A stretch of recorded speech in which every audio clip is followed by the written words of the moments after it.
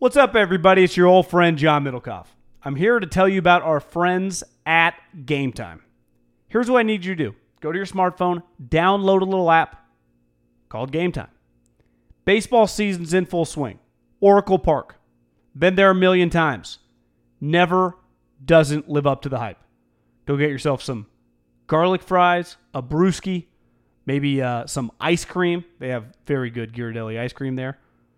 And when you do that, promo code HAM. So download the Game Time app. Your first pair of tickets, promo code HAM, H-A-M, save $20. The A's, only going to be in the Bay Area for the rest of this season. You probably can basically go for free. Just buy a pair of tickets to any baseball game. They also have comedy shows if you want to check one of those out, or concerts. Game Time app, promo code HAM, save yourself $20. We don't even need a thank you. Just hammer that promo code. Save big on brunch for mom, all in the Kroger app.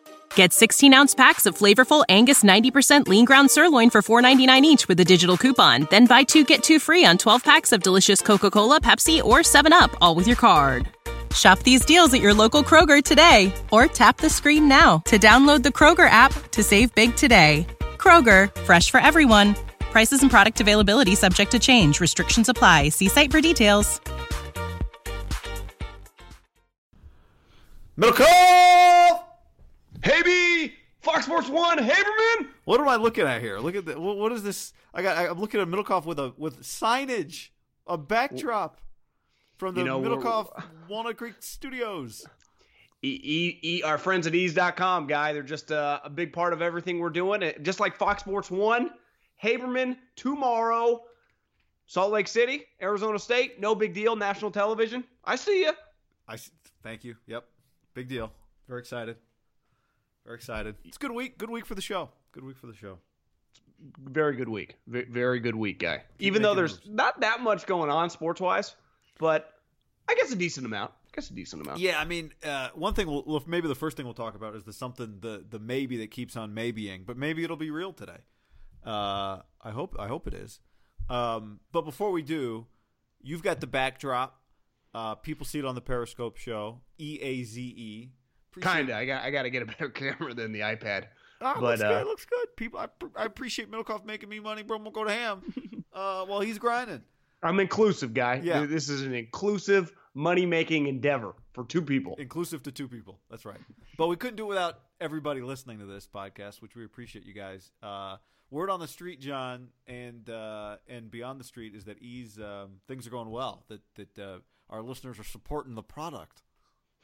God, how could they not, guy? Vapes, pre-rolls, edibles, topicals, you name it. Our friends at Ease now are a big part of what we're doing. Stand by, believe in what they're doing.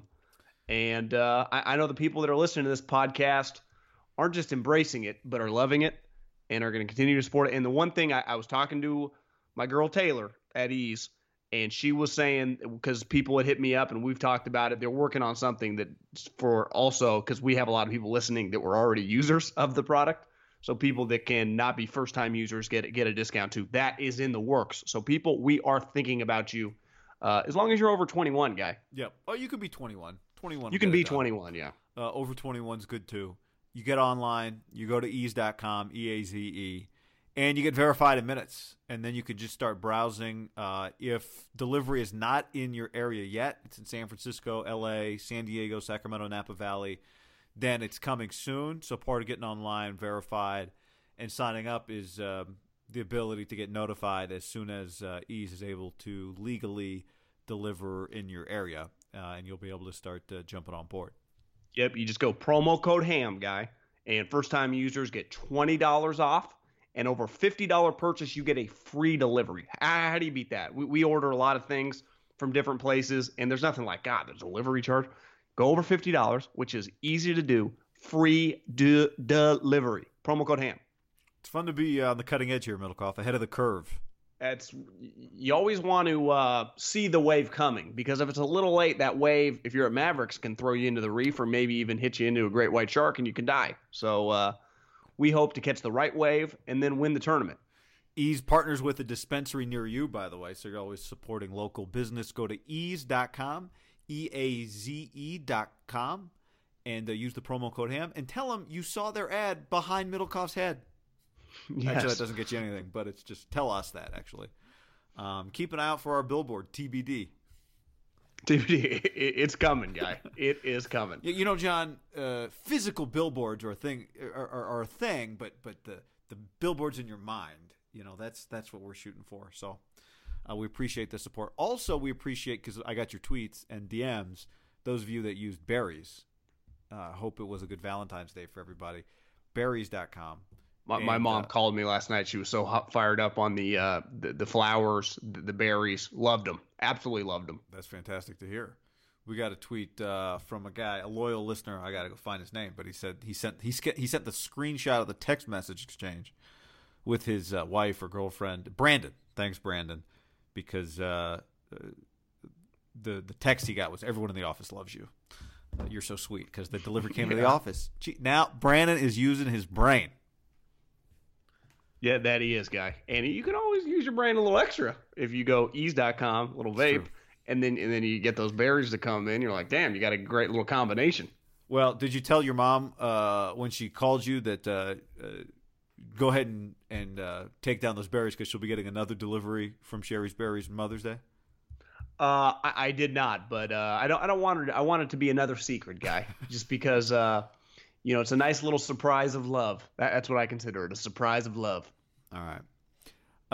Very good. The podcast is we're feeling good. Topics-wise, we were like, what's going on today? There's actually a bunch of stuff that I'm kind of fired up to talk about. But the one thing, we record this on a Friday, late morning, is will Bryce Harper be a Giant by the end of the day? There's the radio host that you told me when I said his name, you recognized, Chris Russell from 106 The Fan in Washington, D.C.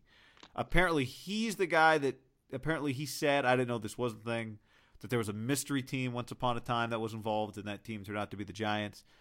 Thursday, he said on radio that Bryce Harper's going to make his decision today, as in Friday, if you're listening to this on Friday. So by the time you're listening to it, maybe he has. Maybe it's Saturday and he has. I don't know. Maybe he hasn't. But I mean, the one thing I think is every time I see one of these stories, Middlecoff, I go, yeah, sure he is. But then you think, well, he's going to have to decide at some point, unless he's going to take this free agency into his 40s. So sooner or later, he's going to be on somebody's team. Why not today? Why not this week? Why not? It's pretty fascinating. What do you think of just the money in baseball? And we've been talking about it for a while, and you've been hammering this home. Like, these guys are just – there's not just two Billies now. They run every team. It's now Billy has littered the Dodgers, the Giants. Cashman clearly is pretty heavy, and they've been aggressive, but smartly aggressive, right? The Phillies, that what do you think of that Aaron Nola contract? I mean, that's insane. Like, he's kind of crazy. Clearly Scott Boras is not as. You see Severino's deal? These guys are signing like Bumgarner deals. Yeah, well, I mean, look, for Aaron Nola, ultimately, he bought out 2 years of free agency, so. As I saw, I was watching Brian Kenny's show, and somebody made the point. Look, you can turn down a lot of money, but when you're still a few years away from free agency, and somebody puts $45 million in front of you, it's still $45 million. Bumgarner's was 5 for 35. Like, he's going to be a free agent here for 2020. But when would Bumgarner have been a free agent? Like 3 years ago? Yeah, because he's 29 now, so probably. And you did his like he was up in the big leagues by like 21, right? Yeah, 20. So yeah, like 2018 maybe. So, but again, like I think there is going to be more of this. This is going to be the move because players are going to see I'm going to spend all these years not getting paid. Then I'm going to get to free agency, and it's not going to be just this like free for all where people are just stupidly throwing money around at me when I'm at the back end or past my prime. So let me get some money now. I just think there's going to be more of this. People aren't making the same mistakes, and players are mad about it. Well, tough. I mean, it sucks for them. I get it, but the upside is you do get paid earlier now, a lot earlier potentially. Yeah, but wouldn't Harper and Machado would technically be somewhat different just because they are really young and they're legitimate free agents. Yeah. So, but I will say this: No one's giving out a 10-300 anymore. That's pretty clear, right? That's pretty clear, but I will say this too. These guys are both superstars, but there's some red flags on both of them. Bryce, people have thought the way he plays is just not going to last physically. I don't know. We'll see. The year he had, particularly the first half last year, was, scared people off a little bit. Now, I still think no one wants to pitch to him. He led the league in walks. And there are metrics that say he's not a very good outfielder. Machado said he doesn't hustle when we already knew that and had no problem with it.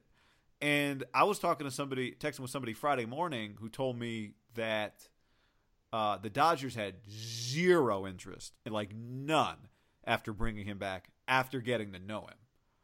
So, it was like the opposite when the Giants acquired Pence in a trade and then they fell in love with him. The Dodgers had no interest. Now, they've got a position backlog too, but still, it wasn't even about that. It was they got to know the guy and did not want him back in their clubhouse. So I will say this. Yes, part of this is cost, but I also think those things would have been overlooked in the past probably. They're not being overlooked now. Maybe that's a part of it. I think more of it is what you're talking about, but I'm just saying, like, these are not just 5-star across the board in every category guys just based on that stuff. I would take Bryce, though. I would, too, though tad bit overrated, but there's a huge marketing element to him. Not when I say overrated, I just mean, like, for the money that he's going to garner, he's not A-Rod or Griffey in his prime or Barry in his prime, something like that. But there's an element of, of things that he brings to the table that just guys don't. Because I was thinking that I saw this on MLB Network that got me thinking, if Mike Trout was a free agent, we probably wouldn't be sitting here today, right? He would have been signed because there would have been enormous deals on the table. Yes, and whatever deal he seeked, I think he would have gotten. Like the two huge free agents, the two really huge free agents right now are, Manny's got red flags all over him, right? Just from an effort standpoint, people liking him. Bryce is a little bit just, his asking price is just so astronomical, right? So because the asking price includes, I don't blame the teams. Because the asking, no, I don't either. Because the asking price includes star power, and it's like, who doesn't give a rip about star power is, like Billy. Like that's not. I'm just trying to win baseball games. I don't. Well, that's the thing. And back to your whole premise, none of these guys give a shit about that, right? They care if the guy is really good. Like they look at Mike Trout star power or, whoever, Max Scherzer or whoever. A guy that's just the best of the best. I think a lot of people would say, I don't even think he's the best of the best. And I got to pay this astronomical price. So I don't know. I don't think it's going to quite. I know he said that he thinks it's going to happen. Maybe it does, just because I heard Jeff Passan on Russillo's podcast, and he said the one thing that he's heard people say is that Harper's he loves baseball. So it's going to get really weird for him, and some GMs might think it comes back to earth a little bit when all these camps are going, and he's just like sitting in his fucking garage hitting the tee. Right. He's going to be like, Scott, can we get a deal here? But that's what's that coming in the next week, right? With all these guys reporting, how long after pitchers and catchers report do everyone else usually report? Usually a week or so, yeah. Yeah. Why is it different? Because I think, is there a logic behind it? I think part of it's got to be like everyone else shows up. The pitchers. You need someone to pitch to you, and if you show up, maybe it's part of like you show up on the same day as the pitcher. Like the pitchers aren't warmed up yet, haven't built up a little bit of strength yet to start throwing to you. Maybe they also have more to do. I think it's just like the pitchers have more to do, and so the catcher's got to be there to catch the pitchers. Just because I think the arm is a little bit more of a, it's a little more maintenance in terms of just a physical maintenance than the swing. Swing's a high maintenance thing too, but so I think you get that week just to start kind of lightly getting your arm ready. But if the hitters are there, what are they going to do? Because you're not really throwing to that level yet. Yeah. That's an interesting point on him. I will say though, like I guess quarterbacks in the NFL show up with the rookies. Like there's just certain things you just have to kind of acclimate a little quicker, or it takes you a little longer, right? Yeah. And but I will say this: like, if you're him, do you go this far with Boris only to kind of like you've gone this far? You're gonna start. That was the other thing Passan was saying is a lot of people in the league, because there are all these Billies, like the Boris thing, they're so unaffected by all of this fluff. And if he can't get right to owners anymore, and it's kind of clear his power and his kind of really, separating factor as in this elite agent is going the other way a little bit now. They're like, Scott, you can say all these fucking crazy numbers. He's better than Babe Ruth. Like, we don't care.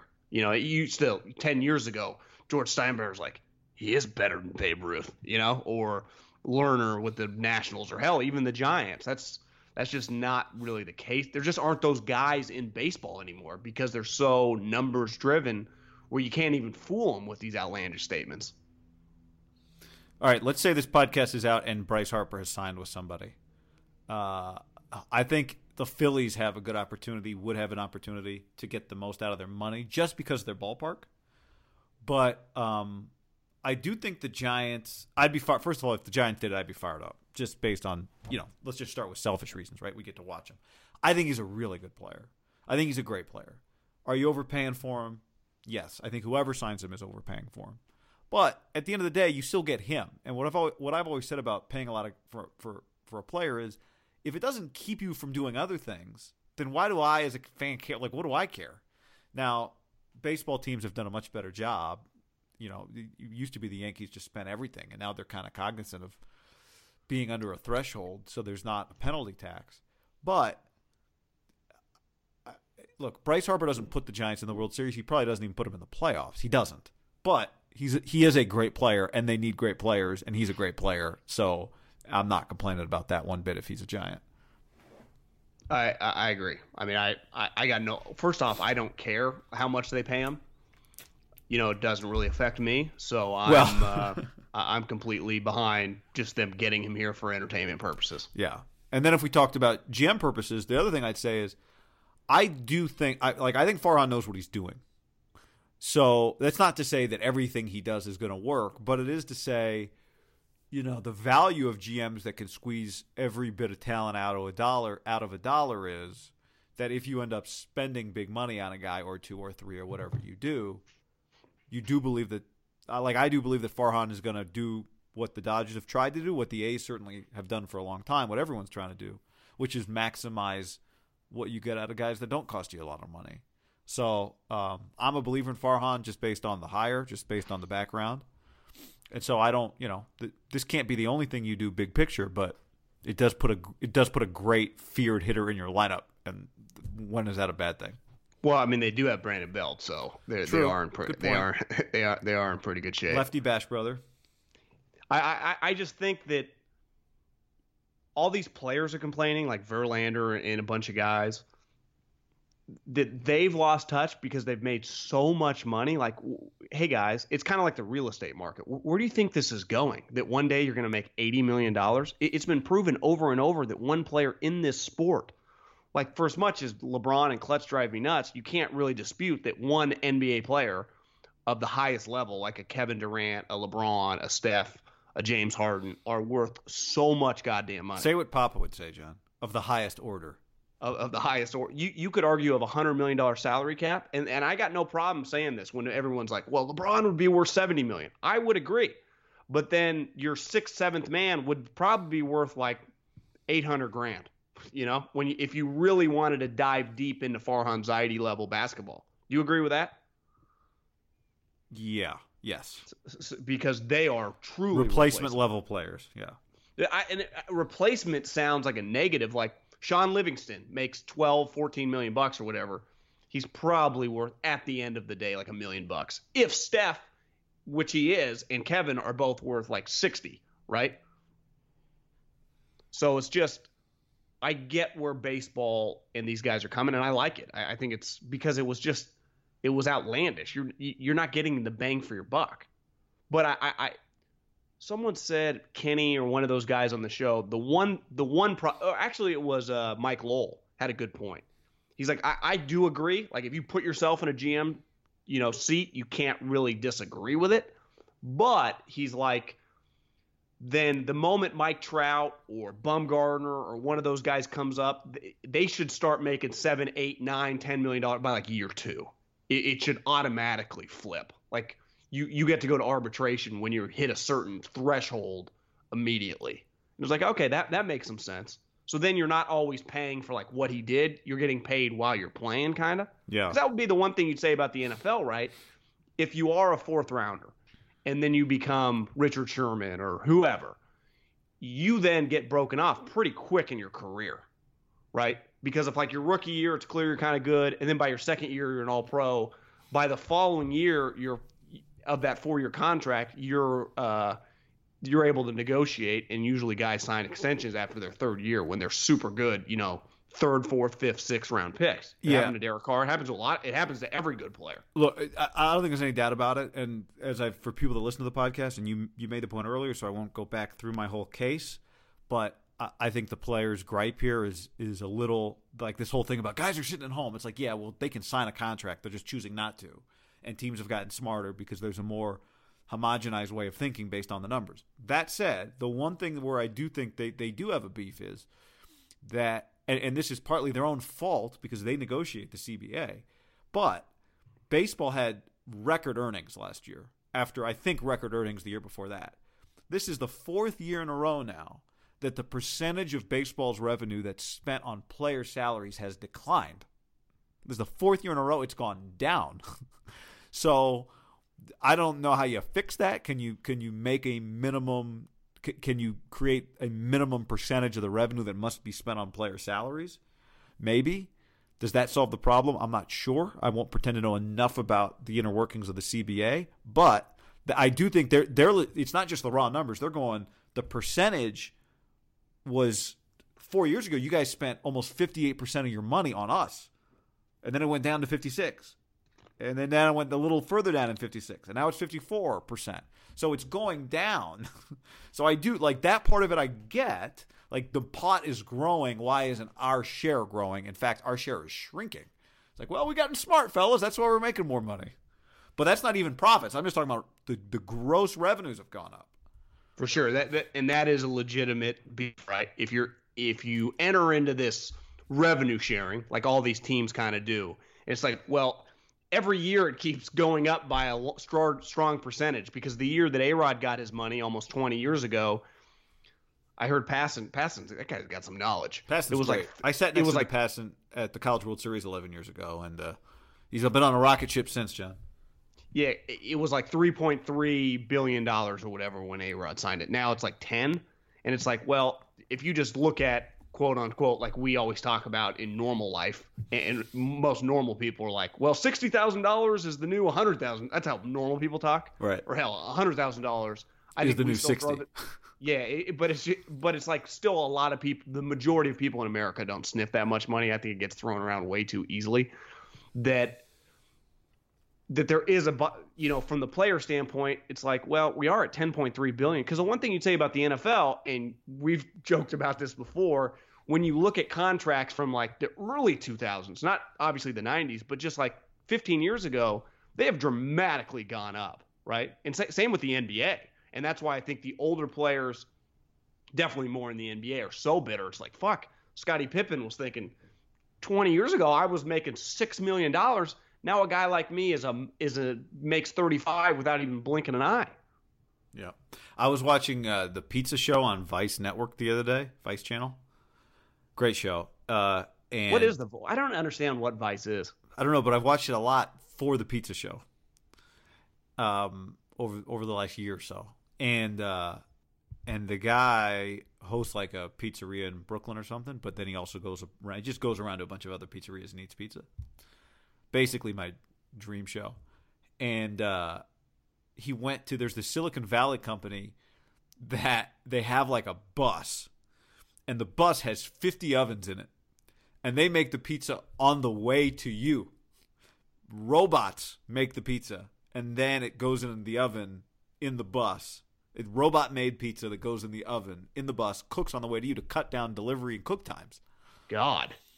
and they were going through their business, and they showed they have like 3 core target customers, and one of them they've got like a poster, and they always just remember, like, are we, the guy's name, I think they call him Ling, like, are we doing, Ling is the single, like the single guy, then there's like the family, then whatever. They're like, are we doing what Ling would want us to do, right? That's how they keep when they make decisions, they're like, are we doing what Ling would want? And Ling, they show the poster, and Ling is like, single young professional, and it says salary, and it says $145,000. And I'm just like, what? We're talking about pizza? One of your core customers is just some dude in his mid-20s making $145,000? Like, this is not normal. For the people in the Bay Area going, really? It's not? But it's not. No, it's not. That's kind of a genius idea, though, when I just hear the premise of what they're attempting to do. I'm going to buy the first chance I get. It's called, it's not Zoom. Maybe it's Zoom, like Z-U-M. It might be Zoom. Yeah. Or something like that. Not Blaze. Is that LeBron's? It's not Blaze. No, Blaze didn't really take off, did it? I don't know. What's the premise of Blaze Pizza? Kind of Chipotle a pizza. Okay. It's So Kramer's idea.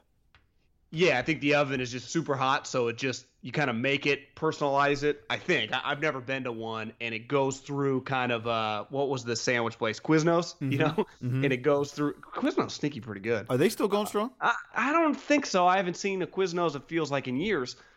Togo's is kind of no, actually Togo's uses the microwave. Never mind, it's not the same. But they go through the oven really fast, and your pizza's ready. Kind of like a burrito's made right in front of you. Yeah. I think it's basically just Chipotle of pizza. That was the place where somebody pretended that LeBron was going to show up, right? And I remember this from 2018. Pretended. He said he was going to be there. Oh, he did? I thought somebody just faked it. He was the one that tweeted, like, I'll be by Blaze at 8. So everyone in L.A. after he signed was like, I'll see LeBron there, and he never showed, and the line was fucking I thought the whole thing was like a farce. I didn't know it was him. I thought if I remember correctly, I think he dabbled in it. He didn't directly say like 8 p.m. He's like, coming to Blaze today in L.A. in wherever that individual one was, and he had just signed, and that was where L.A. people were like, fraud! Kobe would have showed! It's a bad start. It was not a great start. John, we are not going to see Colin Kaepernick in the AAF. He settled his deal. I don't know how much he got. I think it's fair to say that maybe his representation, let's just say the AAF was willing to meet that demand, said that would ruin your suit. I don't know. Do you think he got more or less than $20 million from the NFL? Well, I see a lot of people tweeting over under like $50 million. Yeah, I think it's over. It's got to be over, right? I mean, is there a chance he got like $100 million? Boy, that'd be a lot. $100 million? Yeah, well, they make John, so much money. We're talking about if collusion could be proven, there's no amount of money probably that they wouldn't pay. Well, think about it. If you're a team, if you're Roger, like, hey, listen, get all the 32 guys in a room. Everyone pitches in 32. What's it, times 3? It's just like everyone giving me a $3 million check. It's $100 million. You pay him and he goes away. Mark's like, hey, Mark's like, do you take ones? Can I pay you in installments? He's like, call Brian Sandoval. What's the name of the Vegas mayor or the? Oh yeah. The governor. Can you call? What's the old guy's name? Sheldon. Sheldon said he'd front me some cash. Front. It's like, hey Sheldon, something came up. But don't you think like they have a fund where when shit like this comes up, it sounds like an astronomical amount of money, right? It's really not that much money to them when you think about it in that. Right. When you just think about the alternative. Just hell, I'm going to get my little calculator up. Let's say every team, gives $5 million times 32, that you could get to $150 million pretty easy and not even flinch. And to that, again, it sounds $150 million for Cap. That's crazy because his career was headed the wrong way. I would say it was going to be hard for him to probably make $40 million, just given like he would have started getting backup money. I agree, but you're right. Your agents put together this packet that has your comp numbers and a projection and Jimmy Garoppolo just got this. But not even like think about like the Case Keenums and the Bradfords and stuff that were making a lot of cash. Yeah, you're right. Yeah, it could easily be. Yeah. I got maybe obviously I didn't think anybody would have been stupid enough to stand on a mass text that said, and it probably wasn't a mass text, don't sign him. Nobody sign him. And part of it was we watched every snap of his career going back to college. I did not think that he was anywhere close to as good as even kind of what the numbers made it seem like his last year with the Niners. No. What was clear is I think even if there had not been any off-field, or I guess in his case on-field issue, that a lot of teams would have still been hesitant just because if he's not your starting quarterback, it's kind of an inefficient system because he's just not he can't just play in any offensive system, or fundamentally, actually the better way to say it is the system most teams play in. That said, somebody would have, there is not any doubt in my mind that somebody would have signed him had there not been any other kind of just side concern or issue. But you could also make the counter well, did he only want to be a starter? Did he just want to be a backup? Blah, blah, blah, blah, blah. The thing I kept going back to was, look, he wasn't as good as people are making him out to be by the end of his actual playing career. But the counter to that is, but seriously, he shouldn't be on a field somewhere? And I always kind of thought, well, yeah, that's a pretty good trump card. He should be on a field somewhere. I agree. I mean, I don't think it's even arguable that he kind of got colluded against, right? Do you agree there? Yeah, I mean, but the thing I kept going back to was gosh, I can see how each individual team would go, not for us, based on football reasons and just based on their owner. But how can I deny that? I'm not saying there was a set mass email to all or text message to all 32 guys. I can't but it deny, kind of. I mean, yeah, it's pretty clear what happened. Yes, it is. And it kind of backfired in the league. They got a bunch of negative press because it's clear. I tweeted something. My inbox right now of Scott Ostlers and the Phil Barbers, and just he represents something to so many people that in the media that are just such extreme liberals that the irony is Kaepernick kind of despised that, and he went out on a limb and said I don't associate with either party. I think they're all frauds. I'm just doing this for this. Just it has nothing to really do with politics, right? That was one of his takes that's kind of been forgotten. It was just, I'm just standing up for black people. They get fucked in this country. Police brutality, they get treated poorly. It's not a right or left wing issue because I think they both don't support it. And yet all these media members just, they identity politics here. And Kaepernick kind of got I just think the whole thing is just so hypocritical because remember how ugly it was his last season with just people, how he was acting before the kneeling thing really took off, and what it's kind of morphed into now. It's kind of crazy, and part of it is just the power of social media. But I think clearly just took on a life of its own that he clearly didn't know. And then when he got involved in Nike, to me there were just so many then financial elements to it that I struggle taking seriously, guy. Like when all the Nike guys, that Nike Kaepernick shirt or jersey that NBA players were wearing, all the Nike guys were tweeting it. Well, they're all financially benefiting from it. So you could say, "Oh, what a great thing to do." Would they be? They're all basically stockholders in the company. They're making money from it. It's just hard for me to take the whole thing seriously. And it also, though, clearly the league, and I think a lot of the media members struggle with this. This happens in business all the time. People settle when they're not big business, when they're not necessarily wrong or think they could win the case just to get it to go away. When you have big cash, you just pay things just to go away.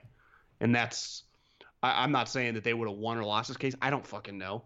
I think the case that you would make, John, is that because I tend to agree, I at least partially with the idea that it was going to be hard for the NFL. Here's the thing. Let me rephrase this. The NFL doesn't have to prove no collusion. Colin had to prove collusion. So, I mean, I kind of feel like we're past the point of just make it go away because this has been going on for a while. And the onus was on Kaepernick's representation to prove collusion. So I think the NFL was afraid of something. Now, was that thing collusion? I think there's a good chance it was. But I also don't think we can say definitively it was. because as part of the case, you just start all your stuff starts all these text messages, all kinds of other shit starts coming up. Other stuff gets put. There's the potential that there are other things, right, that the NFL settled because there would have been other revelations once text messages start getting posted. That would have been a problem for them. So I don't think we could definitively say this proves collusion and this is them admitting it, because it might be as simple as one owner texted a dick pic to another owner and we got to pay $100 million for that not to get out, because that's going to get found in this investigation. 100%. But look, if I had to bet, I'm going to bet that there's enough out there. I mean, you start thinking about what super rich people who think they're untouchable just say to each other. I would guess there's enough out there for this to not look good for them. Was there enough out there for the NFL to be found guilty or whatever, liable or whatever the legal phrasing would have been in this case? I don't know. I'm going to guess that there was enough out there for us to reasonably believe that there was some level of whatever we could define as collusion. But I'm saying this because this is usually the way it goes. I don't think we could definitively say this is proof that they're admitting guilt. But I also don't. I mean, to me, it goes beyond just paying him to make it go away. Because if you're going to do that, you would have paid him a while ago. Totally agree. I just think with the way society is now on the social media, these things take on a life of its own. And you and I have talked about how older people that run these enormous businesses kind of get, caught up into it. And you say what you want, like the NFL kind of has too, right? They have reacted positively and negatively to things that take on a life of their own on social media. They just want this to go away. They just want the conversation to stop, right or wrong. I don't know. I think they all wanted him out of the league. The actual legality behind it, I'm not smart enough to even begin to know. I think he got screwed, but I also think that his career trajectory and path and what was going on was headed the wrong way. And he's the only player in NFL history that continues to get better without playing, like the legend of his game, that's talked about by people on social media. For those of us that lived it on a daily basis, like I didn't forget, you and I don't forget Tony Jefferson and Honey Badger making fun of him, openly saying what a one-read terrible quarterback he was. Like that happened. Remember Tom Sula? No, I mean, there are a lot of people out there that probably are new to us, maybe via the podcast, that don't even – I bet there's people listening, John, that don't even know we did a radio show, terrestrial. They probably don't. And it was a lot of it was going on at this time. And it's now it's like anything you say about this topic gets interpreted by whoever wants to interpret it as you must be on one side or the other. But anyone that used to listen to the radio show knows that we talked about him matter-of-factly a lot.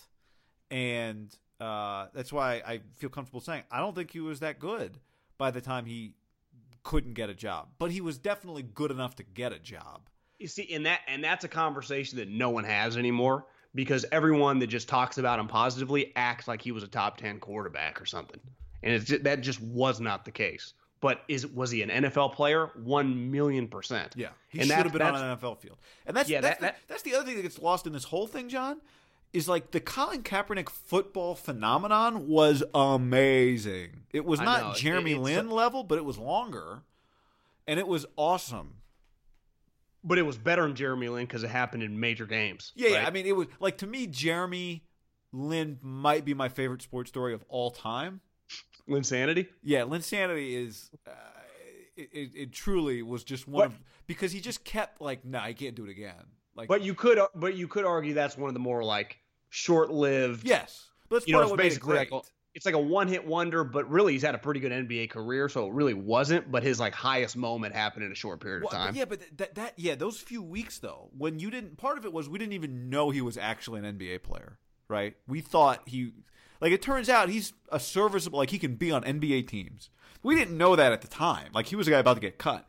And then he just kept hitting game winners. And it was because it was short, it was easy just to consume it. It wasn't as short as a game is, but it was still a pretty short, amazing story. But you're right, Colin, it was like 2 weeks, shit. Right? Like Colin won stuff. Yeah. But part of Linsanity's also was Melo got hurt, right? Like, yeah.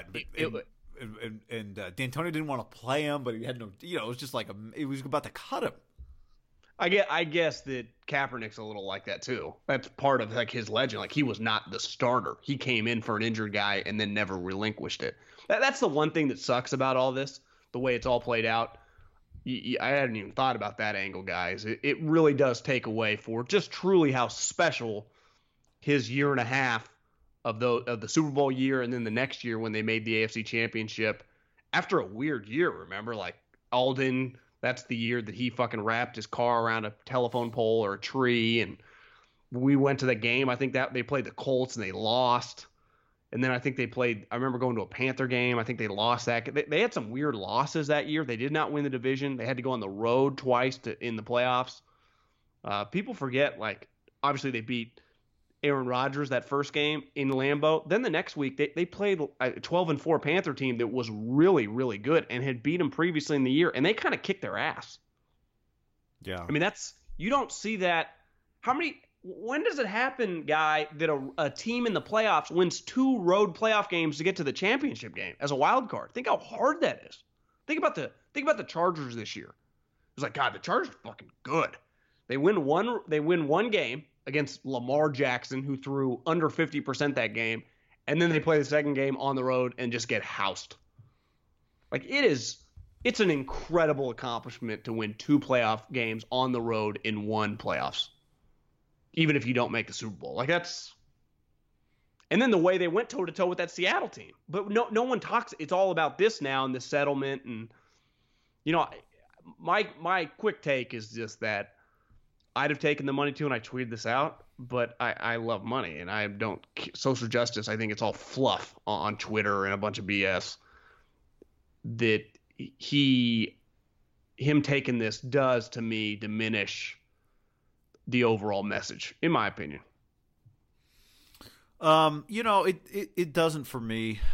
You're right. A lot of stuff is fluff. A lot of stuff people know what's easy to say and how to get attention. And what gets lost in that is the people that are being real.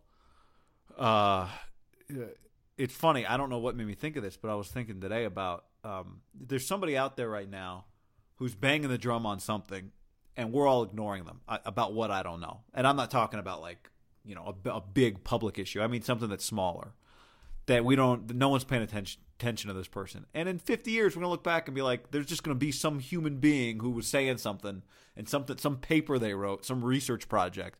In 50 years, we're going to go, God, how come no one read this at the time? But part of it is there's just so much stuff. There's so much noise. It's hard to separate the real from the fake. But what you can't deny, what can't change is what he did could not have been easy to do. I mean, he did something that's largely been unthinkable in our nation's history. A few people have done some version of it, and it's made their life harder. So, that was real. And there were a lot of things that he did, when he wore the police socks with the pigs. My thing, and at the time, I was like, look, dude, do your thing, Colin. But that happened. I thought, that's not going to help this situation. What about the Castro T-shirt? Yeah, and that's another example. But I remember the pig sock specifically going like, if the point here is to change something, one thing, and this is where, like initially Nate Boyer came in, and that seemed to help things for a time. But if the point is to change something, you need people who don't agree with you to hear your side. And there are certain things that you can do that are just going to make that a losing proposition. And that was one of those things. So that said, he believed in something. Sometimes he didn't. There were some parts of it that I didn't agree with, like the pig socks. But he believed in something. I do think that was authentic. And his actions cost him. Now maybe in the end he'll make more money because of it. I don't know. But his actions did cost him something. And we could debate how much he wanted to play football and all that. If we though, let's subtract the settlement, because that is ultimately a product of what he just stood for. So I'm not going to say that he even had the end goal of getting this huge settlement when it started, because I think it's fair to say he did not. But like a year ago or whenever Nike signed him, it's not like when you said that a lot of people in American history have taken these stands, and hell, Martin Luther King cost him his life.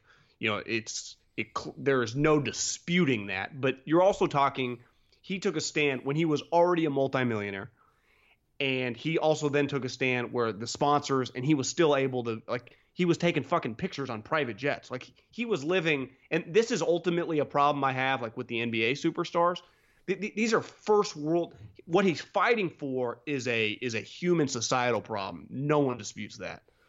But also the way he was living. It's not like he was fucking beating the bushes. And I don't give credit. Like, rich people give money. I've never met a rich person worth their salt that doesn't donate money. So I don't give you extra credit for, like, oh, he gave $1 million back, which is a good thing. You get credit, but everyone does that. And a lot of people don't put their fucking name on it.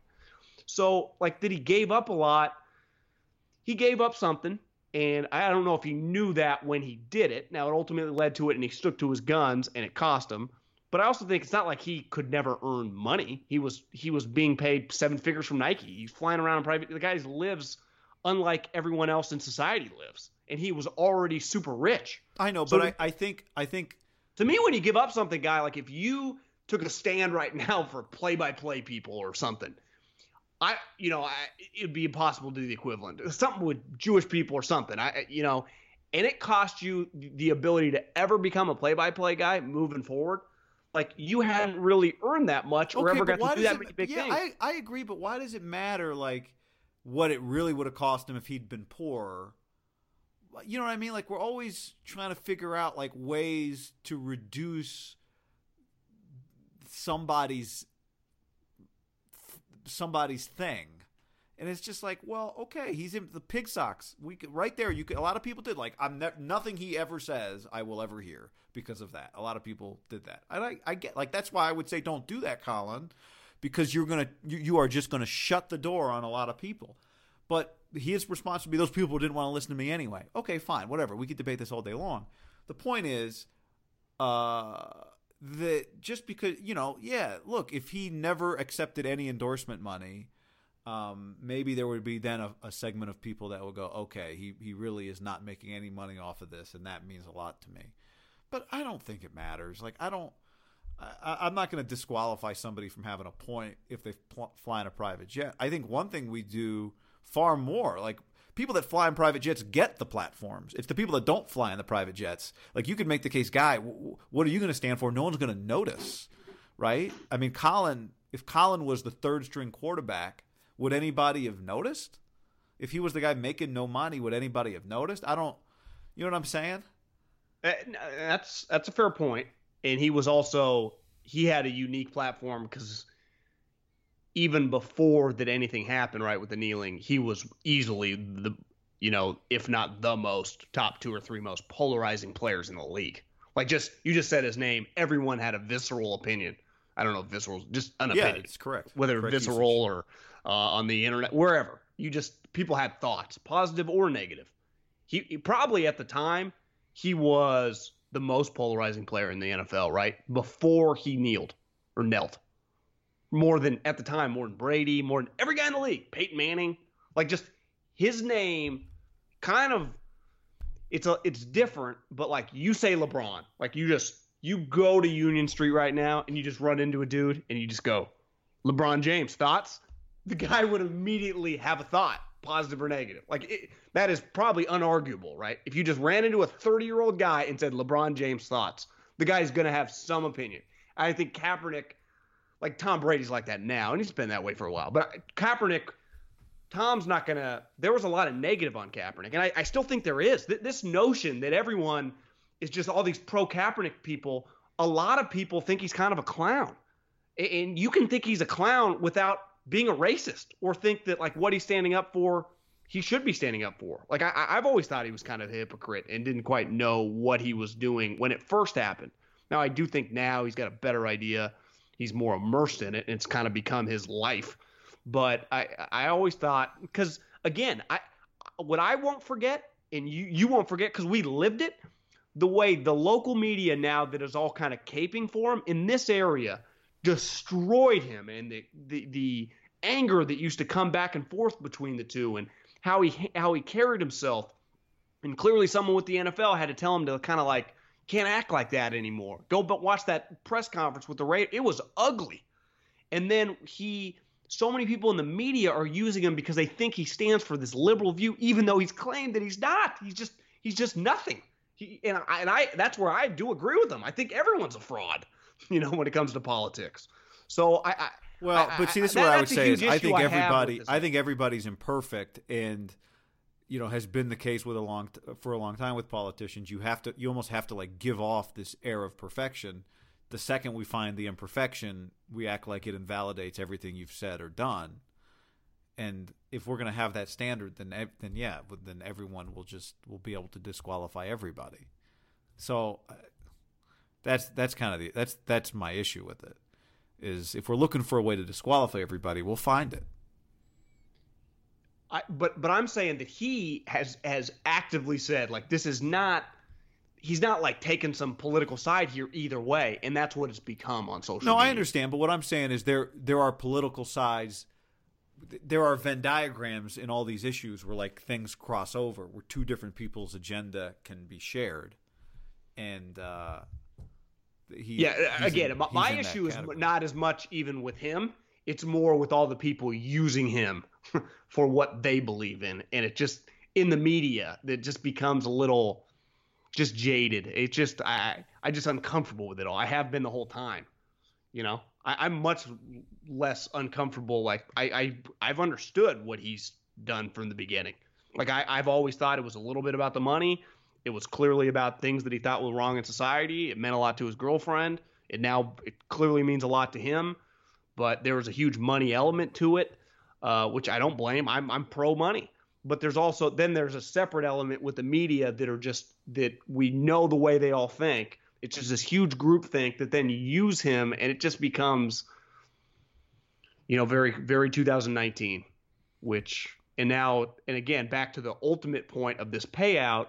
So many people in the media, this proves collusion, as we just talked about. Like I've never ran a big business, but I've read enough stories where it feels like people get paid out a lot in situations where it's not. But does the NFL settle? I mean, I feel like. I think they do, guy. They fucking paid a lot of money for a lot of things. I mean, they took Tom to court,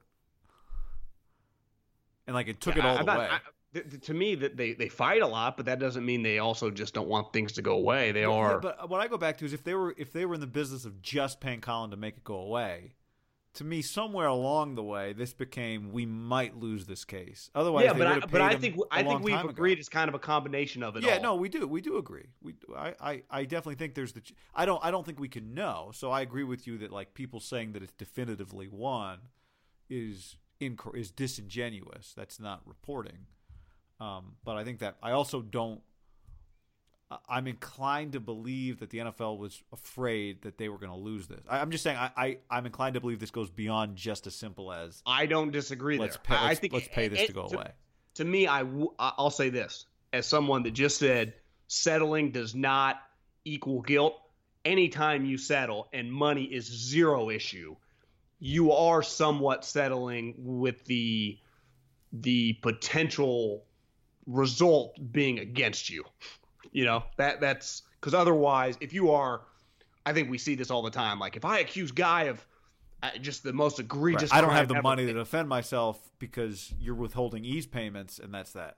Yeah, but I'm even saying like, when people come out and say this guy did this to me or whatever, if you are innocent, I've always said like, fuck, my first reaction would be, what? I did not do this, right? And legal people always tell you can't really, it's not the way it works. Right. That's where I get so confused. I don't know enough about legalities, but it's not really arguable that just because you pay out doesn't mean you're guilty. But also when you do pay out, you are kind of acknowledging that if you didn't pay out, that it could get uglier for you. Yeah. Yeah. And I also think when you do take the payout, it's also fair to say that if quote unquote everyone has a price, back to what you said, like that's one of the great things about the people that truly, to me, like had a the MLKs, like it was never about the cash. And there's an element here where it's about the cash that can't parallel some of these other situations in American history. Is that a fair statement? Like when I see him compared, are we comparing his case with against Rosa the Parks NFL? and MLK and just things like but that? Are we comparing his case against the NFL to MLK and Rosa Parks?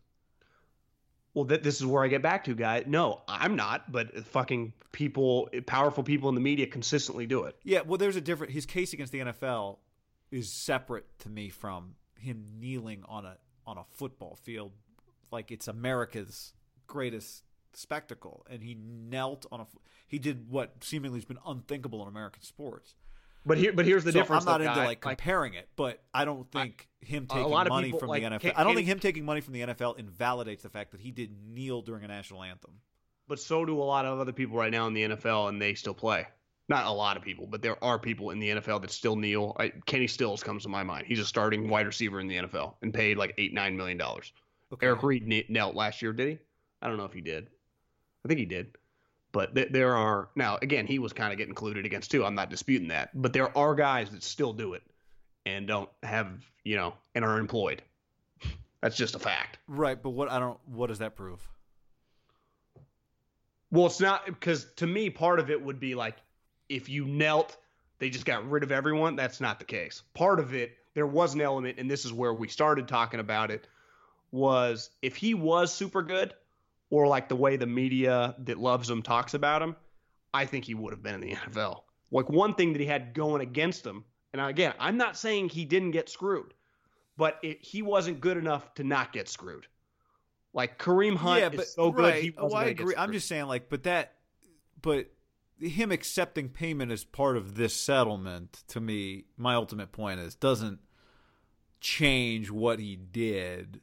And whatever you think about it, you can think about it, but it doesn't change the fact that was a pretty ballsy thing to do, and I'm confident in saying that because I saw what happened to him. A, and B, just anyone that's thought to do it hasn't really done it, and anyone that's thought to do it has been like, I'm good. So, like that, we can. Now, if your point is like, well, but ultimately he still, if I know there was a $750,000 offer out there for him to come play quarterback and he just said no, I think that's probably part of your point. You didn't say that, but I'm guessing that's part of the background here, right? It's like, well, could he have played for $1 million and chose not to? I don't know. But anyway, ultimately what I'm saying is like, okay, so he took the money, fine, but that doesn't change what he did. And the reasons he thought he should do it, still, those things still just stand on their own, I think. See, to me, the money invalidates not what he was fighting for, but just this notion that it was all 100% not about the money. Because and about collusion and about standing up for this bigger picture. Because if it was, I don't know if you quite settle. But did he say like he's suing the NFL to expose them to the world? In defense of Colin Kaepernick, I don't think he said a goddamn thing. So it's like, right? It's like, he didn't say like, I'm fighting them to the end, and then 3 weeks later take their money. He never said any of that, did he? Unless I missed it. No, that's one of the things. We were just arguing. Colin's probably sitting here like, guys, I'm just trying to get back in the league or sue them for screwing me. I think they should pay. I just want to punish them. This is where I get back to what I said about the politics, because I vividly remember with them standing in front of Kaepernick, and they're like, and all these reporters, once they realized it was a political thing, like, Colin, how big of a scumbag is Donald? And his response was, yeah, I think he's a clown, but I also think she's a clown. And everyone was like, that's where I keep getting back to, where people thought like he was taking this specific like political deal. And really the last time that I vividly kind of remember him really talking was when he was the quarterback for the Niners. His takes were not quite what you thought they would be, beside the I'm kneeling for this. And that, I think that's the one thing. Which, by the way, I do respect that a lot. But I agree. But that's, no one argues what he stated that specifically. But like the bigger picture stuff, like, is he doing this for the money? Is he, would he have come back? Has he been offered? He doesn't talk, so no one ever knows. Yeah. But I think a lot of these people in the media that are either tied in with this camp have these kind of proclamations. So and you and I are kind of doing it right now. We believe we know what he's thinking, but just to him, in defense of Colin Kaepernick, I got no goddamn clue what he was doing. Maybe he'd go, John, and you know what's crazy is I vividly remember being at a Fresno State Pro Day in 2010, and Anthony Harding, his high school teammate, one of his best friends, he came to watch, and he was kicking Fresno's ass at the time. And it was like Coach Hill like brought him under the ropes and he was hanging out and everyone loved him. He was like a rival at the time, but everyone just like, God, this guy's great. He wanted to come to Fresno State. He's a Valley guy. And now he's become this kind of like polarizing. I mean, again, I think there's a ton. I know Twitter will be all positive, but most people, I'd say it's probably split. It's because it's a political issue, even though to him it's not. And that's ultimately my point with all this. It's something else to everyone when it's not necessarily that to him, I think. But I don't quite know because I don't know what he thinks. I think that part we can agree on. Yeah. It's been a. Would you have ever thought that the year when they cut him or whatever, that this story, the legs and the power, I mean, that was like 15 or 16. I mean, we're 3 years later. We're not that far away from. I mean, we're 8 months away, or what is February, so that would be 12 months a year. We would be 10 months away from 2020. Yeah, I know. And it's still being talked about heavily. I mean, it's probably going to be the number one topic today, right, on social media and shows and as it should be. I mean, it's a crazy story. What do you think it'll still be a story when Anthony Davis is a Laker in 12 years? How do you leave during a game like that? It'd be one thing if you told me Anthony Davis broke his leg, or even something like has to go get checked for an ACL. Anthony Davis leaves during the game and probably is going to play in the All-Star game with a shoulder sprain. And then the GM gets fired. To me, it's not just leaving the game. It's walking out step for step with Rich Paul. That visual is something that just, even in the NBA, which is the craziest league when it comes to this shit, I saw someone, I can't remember who it was, but like a veteran NBA player was like, God, I've never seen this before. Like, that's fucking wild. You know, like you leave the game. It's one thing to go back to the locker room and not come out. That happens a lot.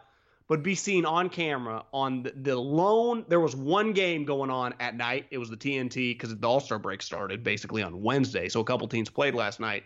It was the TNT last game before the All-Star break. Pretty decent matchup. OKC ended up winning. And then the head coach, who, say what you want, I don't know if he's a great head coach, but he's a high-level guy, called the whole thing a dumpster fire. And to me, it was directly at, I can't believe I'm answering questions about this guy leaving in the middle of a game with clearly a fake injury, and even that we're in this weird spot, because they kind of got fucked, guy, that they couldn't trade him. This guy's demanding a trade. They wanted to not play him.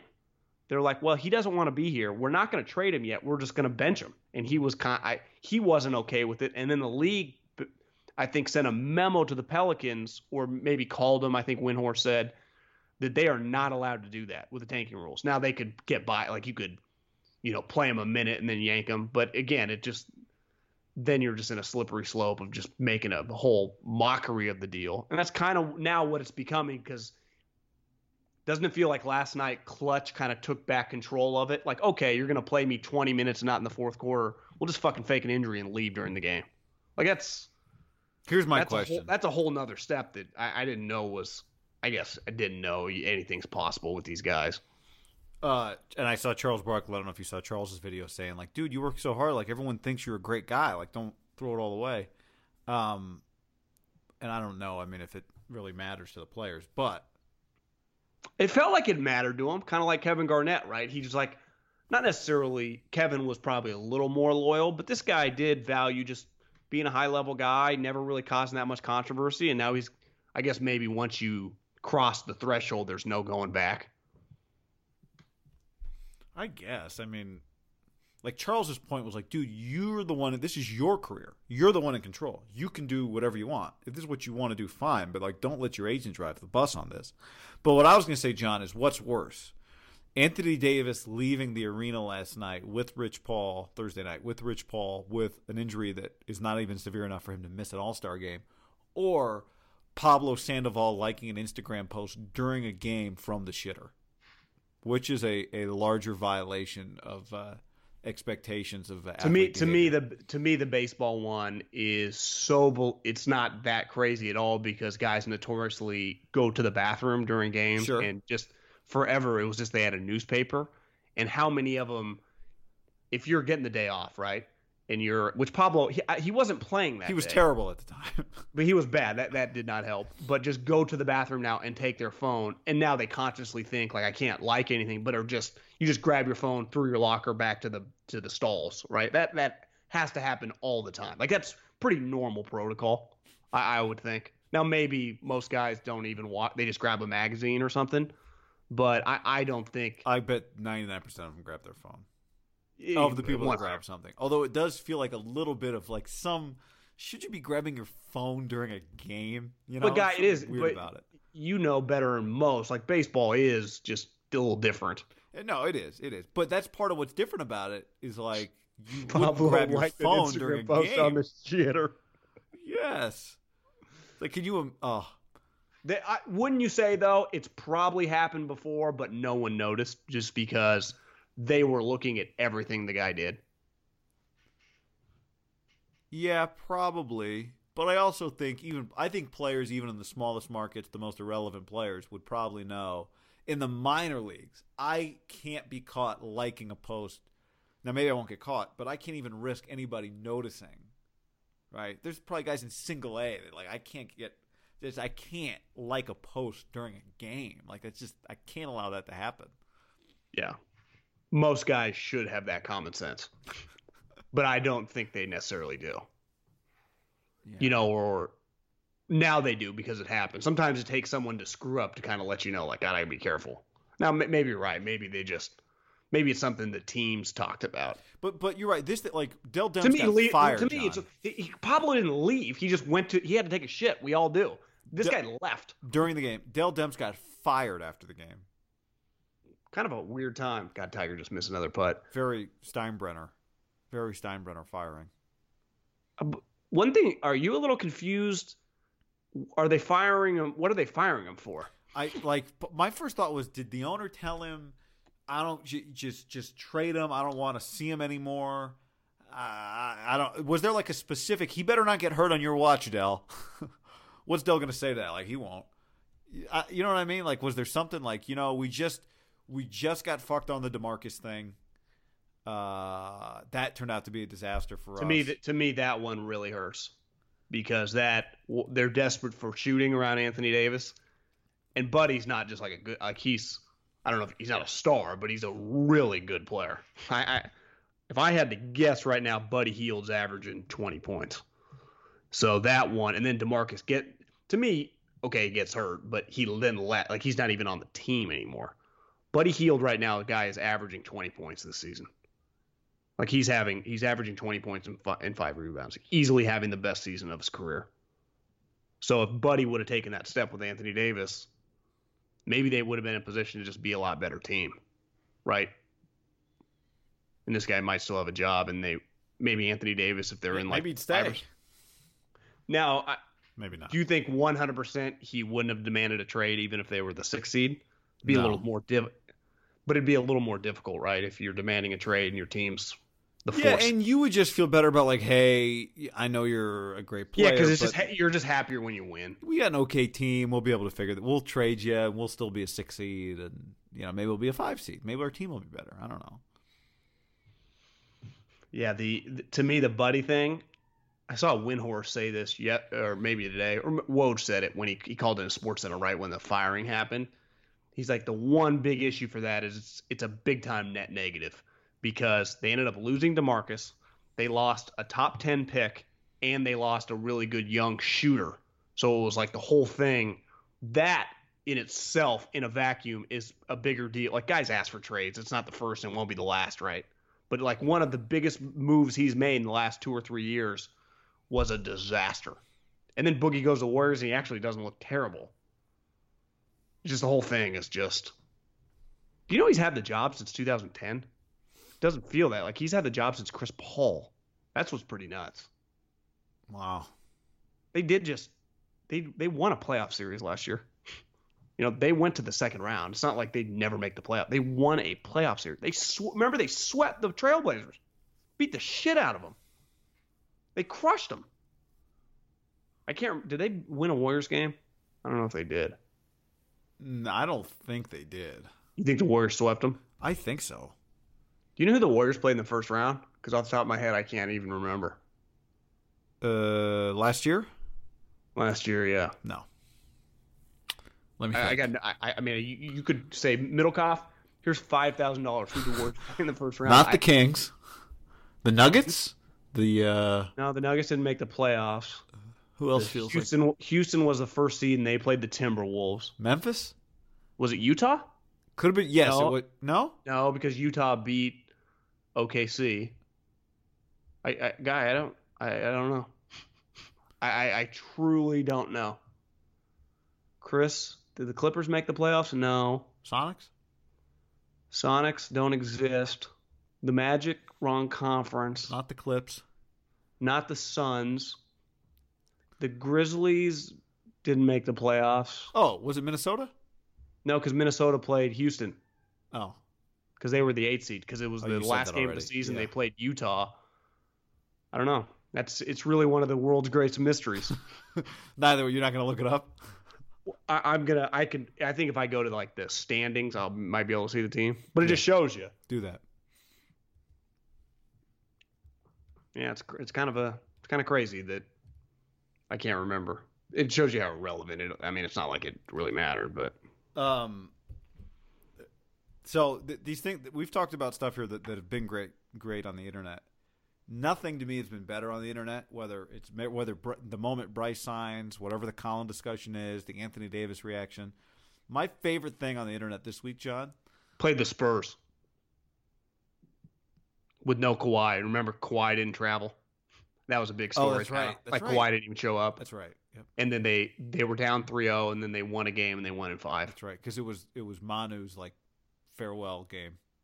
But he did. Remember, he had one kind of sweet game, I think. During the regular season? I just remember Kawhi didn't show up, and people were like, yeah, he's not even coming. It was kind of weird.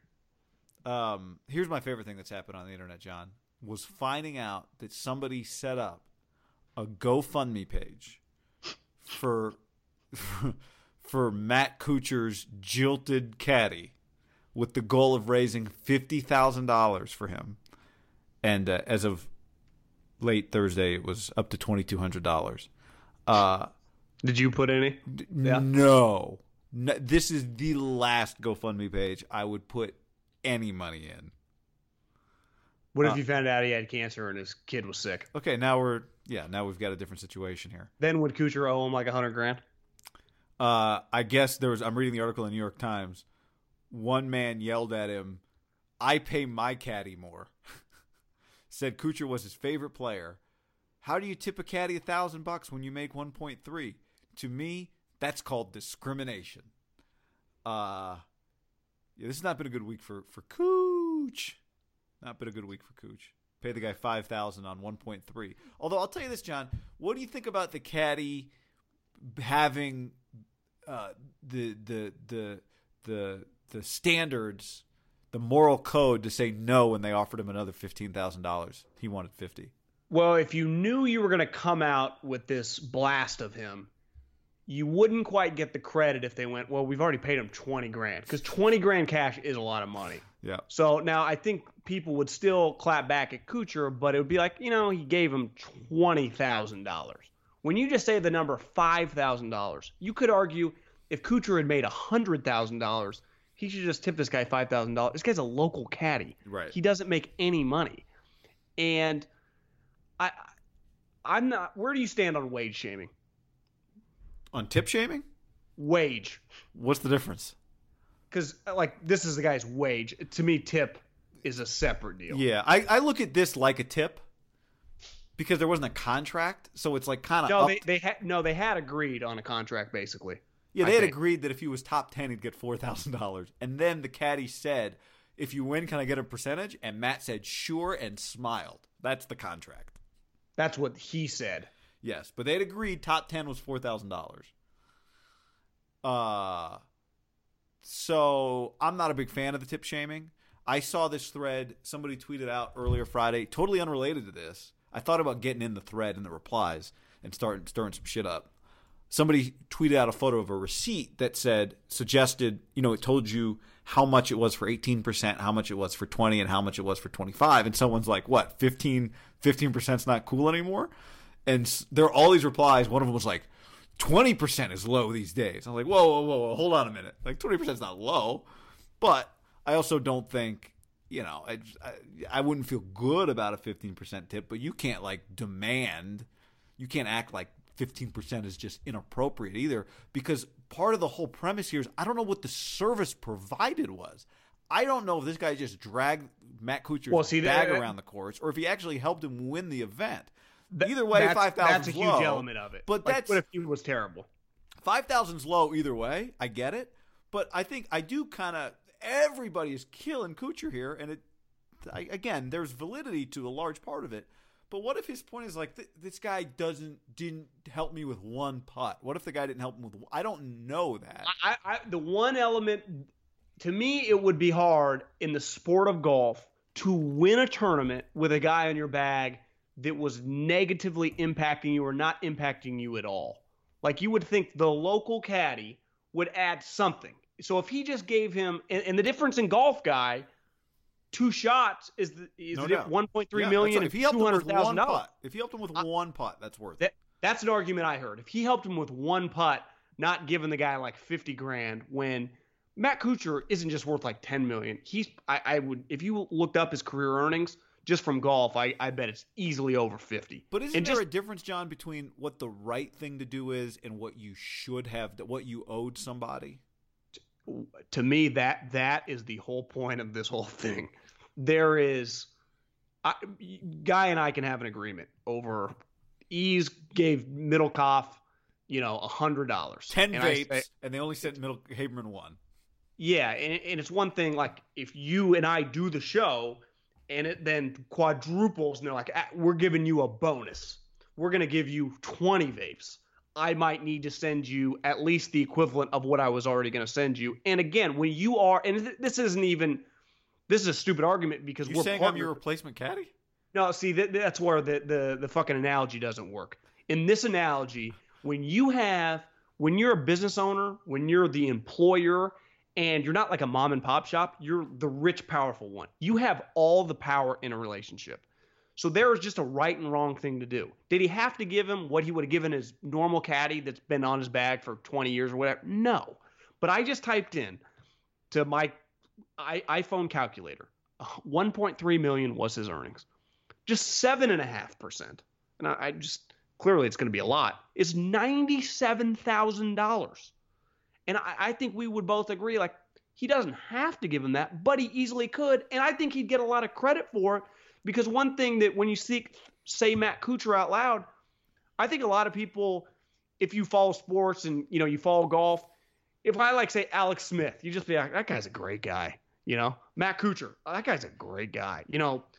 Sean Livingston, I fucking wish Sean Livingston was my neighbor. I'd just like to say hi to him every day.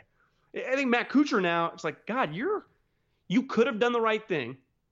And what's the thing you learn from your parents? It's not like everyone acts well when someone's watching you, or you're getting paid for something, or the camera's on you, or the teacher's looking at you. How do you act when no one's looking? Do you still act the same? Do you still treat people well when no one's paying attention? This is this is kind of a sneaky asshole move. Well, and also a guy that was viewed as not an asshole. If Tiger had done this, people would be like, Tiger's just been cheap, man. We knew that. He didn't pay for the burgers. Remember, with the Navy SEALs?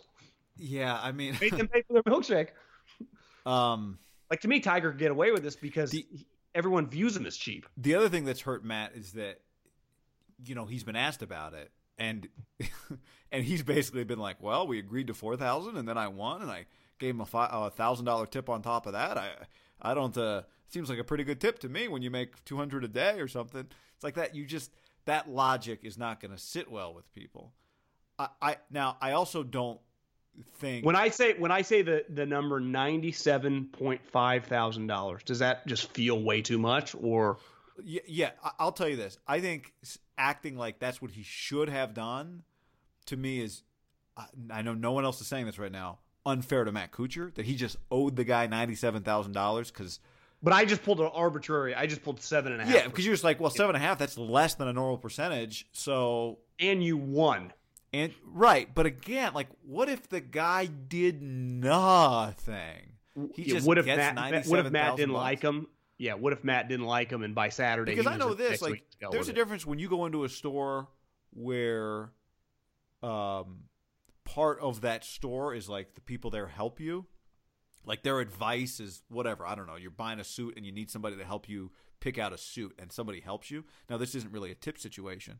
But I know I've been in stores sometimes where someone comes up to help me, and it's like I can tell immediately they got no clue. It's like, well, your help is not helping me. It's only slowing me down. Isn't it hard, though, to imagine that you win a golf tournament and the guy either is a neutral or has a negative effect? Definitely it's hard for me to imagine him having a negative effect, but I do think it's possible. Like, you're Matt Kuchar, you know your game better than anybody. You're not asking this guy for any help. But I don't think anyone's arguing, like, best case, this guy was telling him clubs. Like, I think it's just like, bro, you won the tournament. This guy makes $50,000 a year. And just him carrying your bag on a winning is probably worth $50K. Yeah. If he had given him $50K, this guy would not be able to do this story. Matt would have been like, I told him I was originally going to give him $5. I won the fucking tournament. I gave him $50K. And it's, I would be like, Matt's in the – like, to me, that number, you could probably say – something over 30 would be hard to argue. I think 30K, people will be like, it was his caddy for a week. How are you really going to complain about it? And the guy might not have complained about it because that is I don't know what that percentage is. It's probably still a small percentage. We'll think 97.5. So half of that would be like 3. That's like 2%, guy. Yeah. Which is low as a percentage, but in the whole argument of like, hey, you've got money, you've got a chance to easily change someone's life. 2%, guys, $26,000. Okay. So, but it's still $30,000. Right. So is that inappropriate? To me, this is where we get back to I never like money shaming people, but when you are the all powerful and you're worth so much goddamn money and you're going to keep making money. I got the Riviera on in the background. Kuchar's fucking in one of the main groups. Like he's in the Rahm DeChambeau. Like he's one of the best players in the world. He's making a ton of cash. That this was an easy one where you don't have to give him the exact number, but you just give a guy $50,000 and maybe Matt's people would say he does that shit all the time, and it just shows you like one negative thing can set your entire reputation. Everything you work for can kind of ruin a reputation that you build up a reputation over a long period of time, which it felt like he had done. Do you think he would have been worse off if he was drunk and drove a car into the clubhouse of the golf tournament after he won? Would that have been a lesser story than this? Fuck yeah. You could argue, like, if he had taken a car. Tiger got pulled over on pills, and it was a big story for like a day. Now, it's a little different, but yes. But to me, this is like, because to me, this reflects, is this guy kind of a sneaky douche? Like, is his reputation the wrong one? Well, and that's where I think the difference between $30,000 and $5,000. Like, we could still have this. Maybe this conversation would still be happening with $30,000. Excuse me. But at the end of the day, you could always just make the case that like $30,000 is still $5,000 is like you guys just spent 5 days. You guys just spent a week together. Even if he didn't really help you. Like, did you not get to know him at all? Do you just hate him? If you hate him, then this is the amount of money you pay him. If he just annoyed you, if he wouldn't stop talking, if he just drove you nuts, then that's the amount. And even then, you're like, well, at the end of the day, he's a human with kids. Like, if he's not a bad guy, I can give him more than $5,000. Like, this was cool. It'll be a highlight of his life. One of the highlights of his life, caddying for a winner on a PGA event. Do you think he gets credit, and does the story ever come out if he gave him $100,000 after he wins? Because someone tweeted at me like, Middlecoff, you're being ridiculous. You think he's just going to bring $20,000 cash? No, you didn't have to pay him fucking right there on the spot. I mean, you could send him a check. There's ways to pay people. Is that El Chapo? He didn't have to have a fucking briefcase of $45,000. So, what amount of money would he get credit for? Here's the better question. Don't say this just because we got a lot of people listening. Okay. What do you think Guy Haberman would have given this guy, assuming he was fine, solid, helped you out a couple shots, you were indifferent to him, he wasn't your best friend, but you didn't negatively think about him? And I was as rich as Matt Kuchar is. You were as rich as Matt Kuchar, and your game was still strong, and you were still going to make a ton of cash. And he helped me with a couple shots. And he helped you with a couple shots, and you did no negative thoughts cross your mind. Maybe not positives, but you were. Yeah, to me, that's like I'd feel like $100,000 is I don't know what would that percentage have worked out to. Yeah, I mean, What if about- it was what do we 96, just- yeah, most I mean, guys it's get about 10%? 8%. Yeah, you know what? feel, Honestly, man, like if I got to know the guy a little bit too, I might be feel able like to just give him the 10%. I feel like a lot of normal people that are just people listening to this, just good people. And I think most people generally are good-hearted people. If they were in the situation that had the earnings of Matt Kuchar and then the earning potentials, like it's not like he was worried, like, I can't tip this guy because my earnings might run out. Like Matt Kuchar's not thinking that way. Most people probably give him just, hey, fuck, here's the 130. And if they don't, I'd say like 80 plus. Yeah. You know, you give him a huge chunk of change where it just changes the guy's life. And I feel like you and I have met these people that do shit like that. Because and they never would have got out. And it's just, I don't know. I think you're right, because I think the more I would have thought about it, I'd be like, all right, I'm prepared to give this guy 100. And then you just go, well, if I'm going to give him 100, why not just give him the 10% that I'd be paying anyway? Like, it's not, that's found money, right? Because I would have paid it to my normal caddy if he was here. The other part of this is, let me ask you this. Is there a certain amount on a bill where the percentage, where you don't go by percentage? like last night. Like if you sit down and the bill's $12, like you don't tip 20% on that. Like that's, I would say sometimes, like you're married, so like if the girl's kind of paying attention, you're not impressing anyone. It's all staying in your pot or not, right? Like last night I went to dinner with this girl on Valentine's Day, and it wasn't necessarily. It actually just happened to be Valentine's Day is when we were going to go out, and the bill was like $75. That's what you claim. The bill was $75. And I was having a good time, had a couple beers and eating sushi. I tipped $20, you know, and it was just, she could see it, but it was part of it, but I was just feeling good. You know, the service was good. It was just whatever. I mean, I like to think that I've always been a good tipper, and I don't even have that much money. If I ever get anywhere close to Kuchar, if you do good services for me, whether you're installing my television, whether you're cleaning my house, whether you're serving me food, I like to think that I've been raised that when you're in a position to do that for people that do the right by you, to treat them well. And that's where I think the Kuchar thing is like, God, you know, is this guy kind of a sneaky bad guy? Or is he just such a warped millionaire now that he doesn't even realize, which kind of might be the... I think it's likely that it's that. But I think the one thing, their job, it's like the one thing you always hear with baseball players, like they do get, no matter how much money you have, they get how important it is to take care of the clubby. Like that is a big deal. Or like we've had back with the radio show when we'd have guys on, bigger guys, Matt Cain or Hunter Pence, they go down, Joe Panik, you go down to the minor leagues.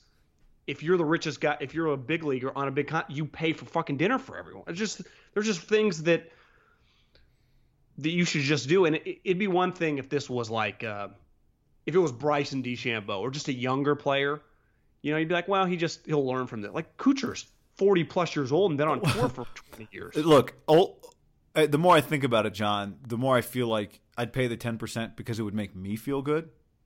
Well, that's a lot of anything. That's why I tipped $20 last night. I felt good about it. Yeah, but I think it'd be easy, guy, just to rationalize. I'll give this guy a $100,000 check.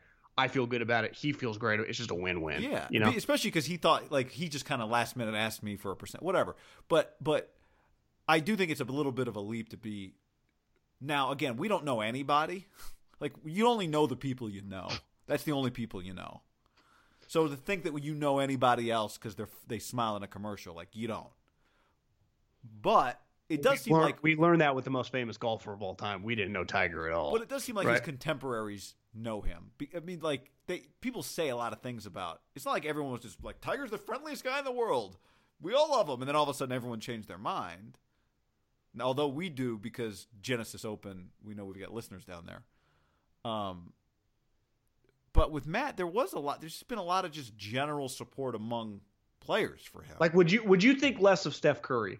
My point, John, real quick, is just this whole leap where it's like maybe he's just an awful human is like you're right. He's been attacked. It's gone a little strong. I would agree, and I've been part of the strong. We don't quite have enough information because if there is the element where this guy was a dick, was giving him poor shit that almost led to him not winning the tournament. He could justify it easily in his mind. And that's why, hey, I'll give you another 15 grand. I despised you. If that's an element, I think any human can relate to it. And then I would come back a little bit. But here's my example. If Steph Curry, he takes that van, I think he gets picked up and goes to games. And I bet he has a partnership with the deal. It probably pays him. I would assume tips the driver. But if it came out that the company did a deal with him that basically they just exchanged, and a lot of people in like our business do this. You just do a trade. Hey, we will just drive you for free. You just take pictures on your Instagram, every game we take you to or something in exchange. But it turned out that Steph ended up not even doing that, paid them nothing, and was a dick, never even acknowledged the driver or tipped him. Like, that wouldn't be a great story for Steph, right? No, because one not. of the things, and I'm not saying that parallels. I'm just trying to use an example of, because we assume Steph just probably treats people well. And now and I think he'd be an example. Do we truly know him? And I'd say, that's fair. When I went to that golf tournament a couple years ago, the first time he played in it, and just to watch the way he interacted with people when there truly weren't the cameras there for certain holes, it's like, yeah, this guy's just a pretty high level guy, But with money, here's the one thing. I'm not normal with cash with tips. Like you do find a lot of people, especially in pro sports, because typically a lot of them come from poor backgrounds. Now Steph is not, but like I heard a story that no tipping Pippen is the Barstool Golf podcast, which is actually really good. They did a show yesterday where they had like 10 random caddies call in from different major courses around the country and kind of give stories about this, like what they thought. And one guy called in from the number one course in Chicago and they're like, God, Scottie Pippen plays here, a lot in the summer, and everyone fucking loves him, but he has the nickname No Tippin' Pippen. But he's a great, everyone likes him, so no one really cares. Just one of the deal. But remember, he lost a bunch of money. He actually didn't make as much as you think. So it's not that crazy. But not everyone that has money does tip or treat people well, right? So I think right, and I think you get people who you talk to people in the service industry who used to work in the service industry. They have strong opinions on. Sometimes they over tip. Sometimes they refuse. If they think service is bad, they might tip less than you or I would normally tip because we kind of feel bad about it. Oh, you're saying that someone that's worked in it, then that's treated bad at like a restaurant, they won't tip as much. I don't know. I'm theorizing. But I feel like I've had this conversation with a couple people who they're more likely to tip more, but they also might be more likely to tip less. But maybe they're not. I've made that up right here on the spot. That might they might know better. I think they're just having a bad day. Here would be a good example. If you were a casual golfer and you just entered some local tournament with some buddies and you had to be caddied, part of the deal was playing in this tournament. You were playing at fucking Boundary Oaks and Walnut Creek. And there's a bunch of people in the tournament, 100 people in the tournament or whatever, and everyone, kind of like a fantasy football league, everyone throws the winning pot is like $6,000 for one individual, and it factors in handicap, so anyone can play in it. And a dude's caddying. You had to have caddies. The course provides the caddies. You end up winning that pot. And you told the caddy before, you play 3 rounds. I'll pay you $100. You have to pay the caddy $100 a round or whatever. Would you if you won the pot, you would give him more than just the $300, right? You'd probably give him $500. But you'd give him something. Again, assuming, and part of this, there's a huge assumption with this, kind of like Kaepernick. There's part of this that we don't know, which when you take a hard stance like Kuchar's just a scumbag, if it came out this guy was a dick, would not stop bothering him and consistently gave him the wrong shit, you'd I kind of relate to Kuchar. At this point, if you were Kuchar and that was the case, wouldn't you say that? Because I know people there's nothing to be gained by saying that, but this whole thing has gone sideways. To me, at this point, I do think some of these guys, this is where the point where he's so rich that you just fuck, I don't know anyone anything. Now, but I just don't want people yelling at me while I'm trying to tee off. That's why I would. Well, to me, how's it going to this is going to be something that follows him definitely all year. Because younger golf fans that are just the yeller guy, what else are you going to yell at them? Yeller guy from the New York Times is not younger. Yeller guy from the New York Times is like some school teacher who wasn't a kid. He's like one thing that kids. You remember Justin Thomas? Yeah. The guy yelled "get in the bunker" and he had him tossed. Justin at first was kind of aggressive defending that. And then he realized, like, I just got to apologize. Like, he basically came out a couple days later, remember, like, hey, I was a dick. I shouldn't have tossed the guy. And everyone's like, yeah, I can relate, heat of the moment. And he's even said, he laughs about it now. But he did change his tune like a day or two later. Because in the heat of the moment, which I think Kuchar is kind of right now because he's kind of being attacked, maybe in a day or two, you're just like, I'll send the motherfucker $50,000. Like, I should have paid him more. This is stupid. This is a dumb story, but I'll pay him. Everyone shut up. It won't have, one of those type deals. Yeah. Which does feel like it's got a chance to be headed there. But this isn't, in football, like, is he really inundated with the coverage like that? I don't know. I don't know. It is just a funny fucking story, though. You could also argue, if you're a guy like that, and this is, like, I give this guy credit. This guy's throwing his reputation out. Who would want to work with this guy now? If you don't treat him perfectly, he might throw you under the bus. Did you tell me he got fired or something? No, I had heard that he was paired early in the week, like on the Tuesday practice round, with another pro, and that guy fired him. Oh. So he was. So the pro Kuchar people have basically said, it's not like this guy's got a resume of being Mother Teresa with everyone. This guy's got a little fishy story. Yeah. I was watching Trading Places the other day. It's on, I see it probably once every few months. And there's a scene early in the movie where Dan Aykroyd goes into the private club and he goes up to the Duke brothers because it's that time of the month where they have to sign paychecks. And the Duke brothers are going through the paychecks, and one of them brings up, it's like, wow, we're paying a lot of money to this person. Not the $50,000 that's the secret paycheck that we found out about later. But they're going through the paycheck like, God, we're spending a lot of money here. And Dan Aykroyd goes, well, can't get around the old minimum wage. Those guys were cheap. Mortimer. And I do think and this turns a lot of people off in America, just the guy that is paying someone minimum wage. Like, it's one thing, I never feel bad for some. I remember I think at your wedding the night before, we was talking to your dad, like, when you run a smaller business, like, having the standardized minimum wage can get fucked up because you shouldn't pay, like, a 19-year-old. That's kind of what it's for. Someone that's unqualified. You should be able to pay or have something for someone that's 40 with a kid, and you get in these situations where this is where I think when you find out a business owner is taking care of an employee that needs the money. Like, I'm sorry, an 18-year-old guy that's, like, working his way through college, I don't feel that terribly for not giving a guy a bump or whatever. But when you got, like, a 38-year-old single mother, like, when you find out someone just, like, refuses to give him any extra money, you're like, this guy, when you are making money, you're kind of a scumbag. Right. And everything, there's context to everything with cash.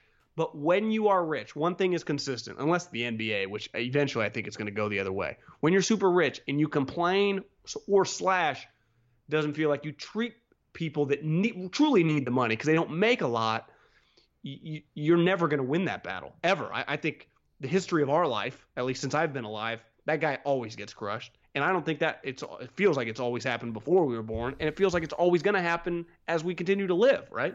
That guy's never going to be like, I feel for the guy worth $100 million. No one's ever taking that stance. My favorite take from this whole thing has been, Arnie wouldn't have done this. That's my favorite one. It's like, Arnie would never have allowed this to happen. Arnold Palmer would have treated this person right. It's like, wait, why are we talking about Arnold Palmer? There's nothing to do with anything. Jack Nicklaus would not have allowed this.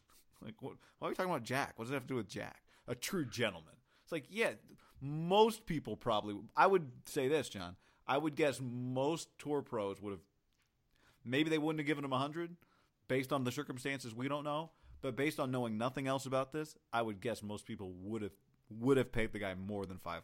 Don't you think so? Or do you think guys are coming up to Cooch like, dude, I would have paid him the same amount? Well, have you noticed this in your life? Like, it's all kind of relative to income. So one day, like, will you take care of people at the same rate that you have when you're making, if you're making $100,000 and then in 10 years you're making $2 million, like if someone helps you do something at your house and you ended up tipping them $20, well, when you own a house in 10 years that's much bigger and the guy helps you do a much bigger project, will you then tip your guy $500 or $1,000?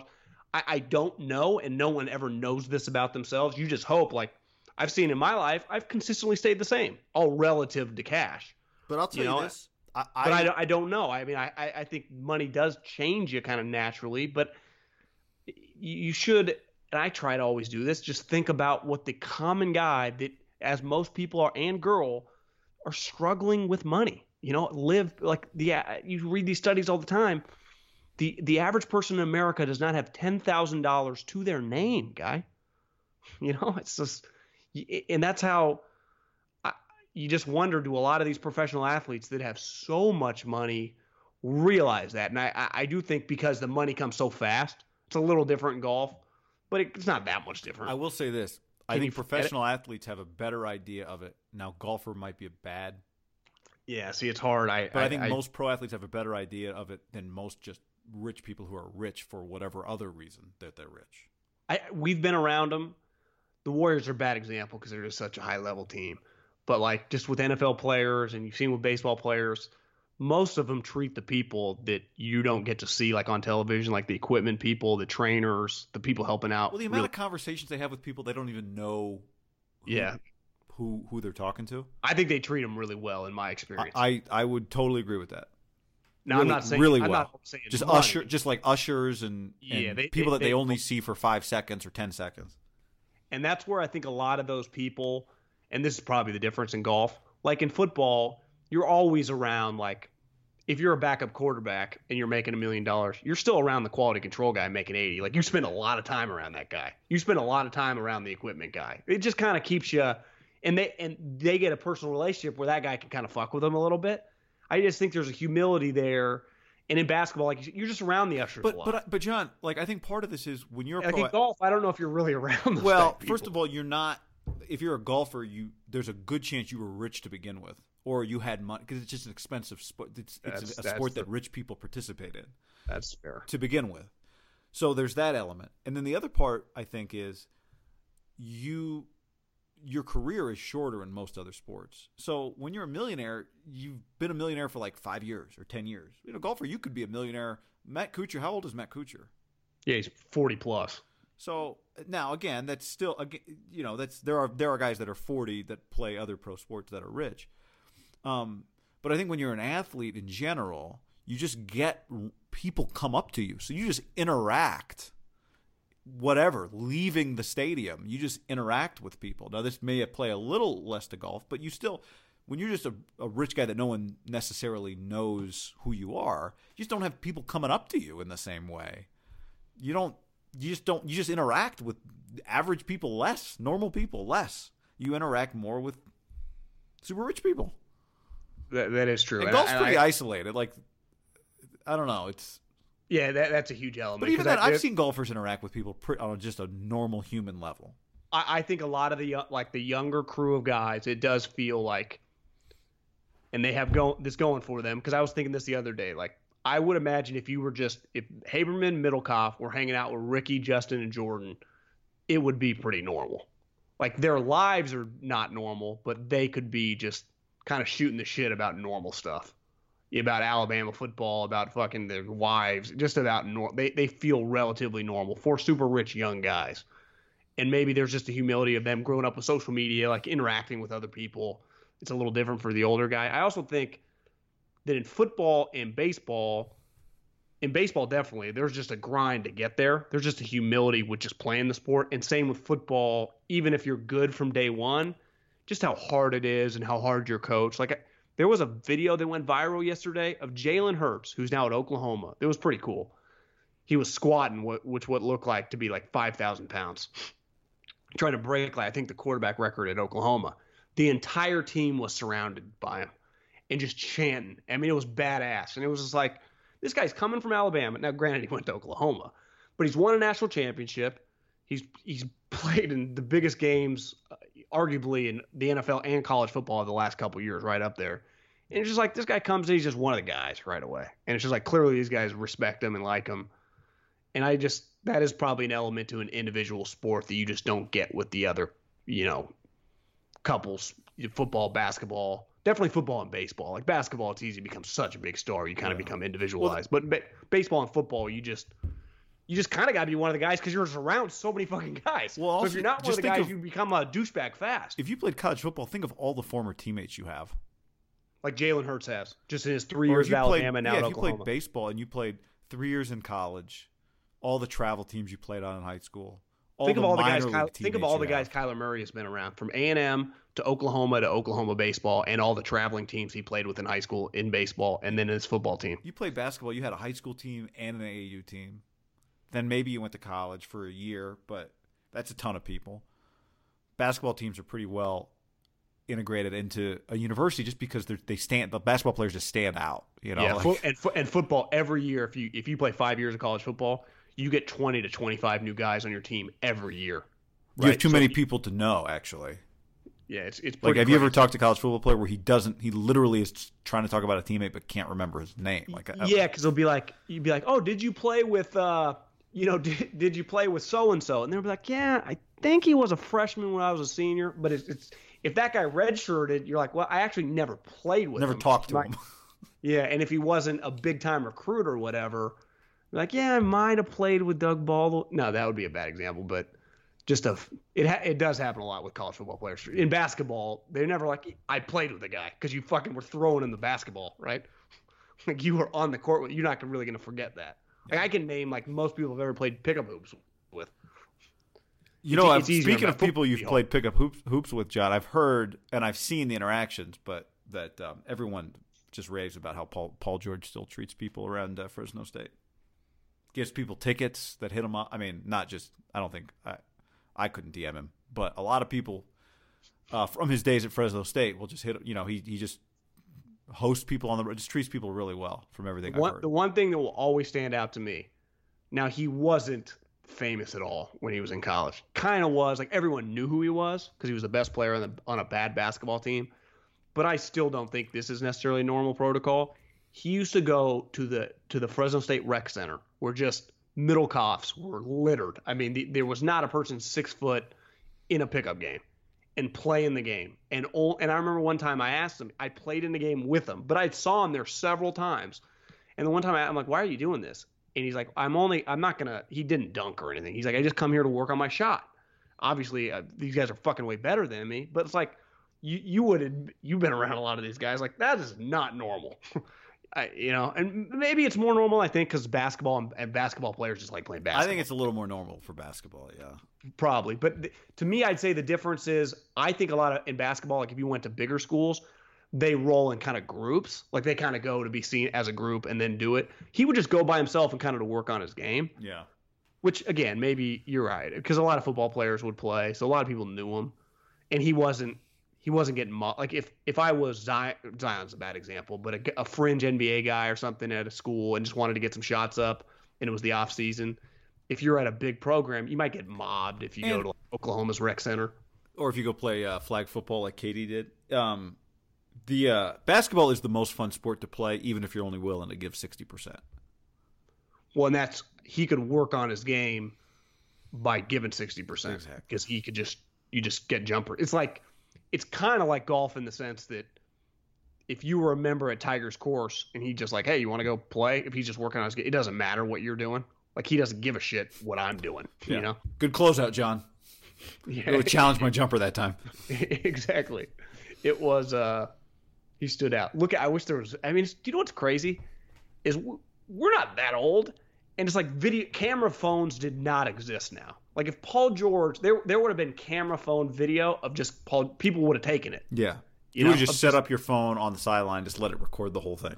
Even not knowing what he was going to become, just if he was just there shooting, like, oh, Paul George is here right now. That would be on the Fresno State. People would tweet it, and it's just that wasn't even possible. Which is, I often think that some shit in high school. That if I would have been like 2016, 17, 18, that just would have been out there. I'm just glad it doesn't exist. Of just, who knows, I don't even know what it would be, but I'm just glad it wasn't even possible. Yeah, I do think we've kind of reached a point of diminishing returns. I don't think this is the best, being able to film everything all the time. It's great, everyone grandparents get the kids video, and there's a lot of whatever. Well, I Instagrammed this video of Bush. I was just lost into YouTube, just listening to different tunes. Just, sometimes you get into YouTube, it just kind of snowballs. You just see another thing on the right-hand side and you click on it. And it was Woodstock 99. And he was singing Glycerine. And the whole there's got to be 100,000 people. And sometimes I just read YouTube comments just because you get some interesting perspective. Like you watch a game with Alyssa, she just thinks of things that you don't think of. Right. So you kind of get your mind going. And someone's like, it is kind of crazy to watch a concert of this magnitude and the only light you see is the occasional lighter out there. Not one fucking phone. And I was like, damn, there was a crowd shot. It's just people just watching them, just standing there, singing along, watching the tunes. And if that was today, Woodstock 2019, and that was Imagine Dragons or whatever, what percentage of people would have their phone up? 90? Yeah. It's just, again, that's not a good or a bad thing. It's just crazy how fast things kind of, like yesterday, Dame Lillard got a sponsored tattoo. I think it's a Hulu sponsored tattoo. Like that's going to be a thing now. Is that real? I think it is, but I don't know. I mean, he might have fooled me. All right. Would you be shocked if it's not real? I mean, nothing. I would not be shocked either way, but is that real? It's just things that aren't even. It's just crazy the way the world. Like, I don't even think that's that weird. Like, I mean, if they did pay him, like, gave him a guaranteed 10 years, $2 million a year, it's like, why wouldn't I? I'm going to get a tattoo anyway. Is the point that, like, the NBA won't let you wear a sponsorship of your own, but if it's a tattoo, they can't regulate it if it's in a place that everyone can see it? Remember they told JR that was not allowed, so I don't know. What if Hulu goes out of business in 2 years? Like, is that like getting a Blockbuster tattoo? Well, if you were a tattoo guy, just assume Haberman had a bunch of tats. Yeah. What would you have to be guaranteed? Let's just say the money was good, but how many years to get inked up? Would it have to be a minimum 10-year deal? Like no opt-outs or no, they can't cut it off. Right. Like I can't get a tattoo on my neck for everybody to see when I'm doing a game, and then that company is like embroiled in a Madoff scandal. Yeah, I'm even saying like it has to be an ironclad. There is zero ability for them to ditch you. Right. It can't be like a radio contract. Well, it's guaranteed the first year and a half. We'll test for 2 weeks and see how it goes. Yeah, let's do an every other week thing. Like, no, I'm all in here. Yeah. Promo code HAM. Man, not a lot of people are using the promo codes. We're going to cancel that tattoo sponsorship. Yeah, what if like there's some law that's passed, like promo codes are no longer legal? Oh, shit. I still got my money, right? I'm screwed. All right. Good talk. Goodbye. Save big on brunch for mom, all in the Kroger app. Get 16-ounce packs of flavorful Angus 90% lean ground sirloin for $4.99 each with a digital coupon. Then buy 2, get 2 free on 12 packs of delicious Coca-Cola, Pepsi, or 7-Up, all with your card. Shop these deals at your local Kroger today, or tap the screen now to download the Kroger app to save big today. Kroger, fresh for everyone. Prices and product availability subject to change. Restrictions apply. See site for details.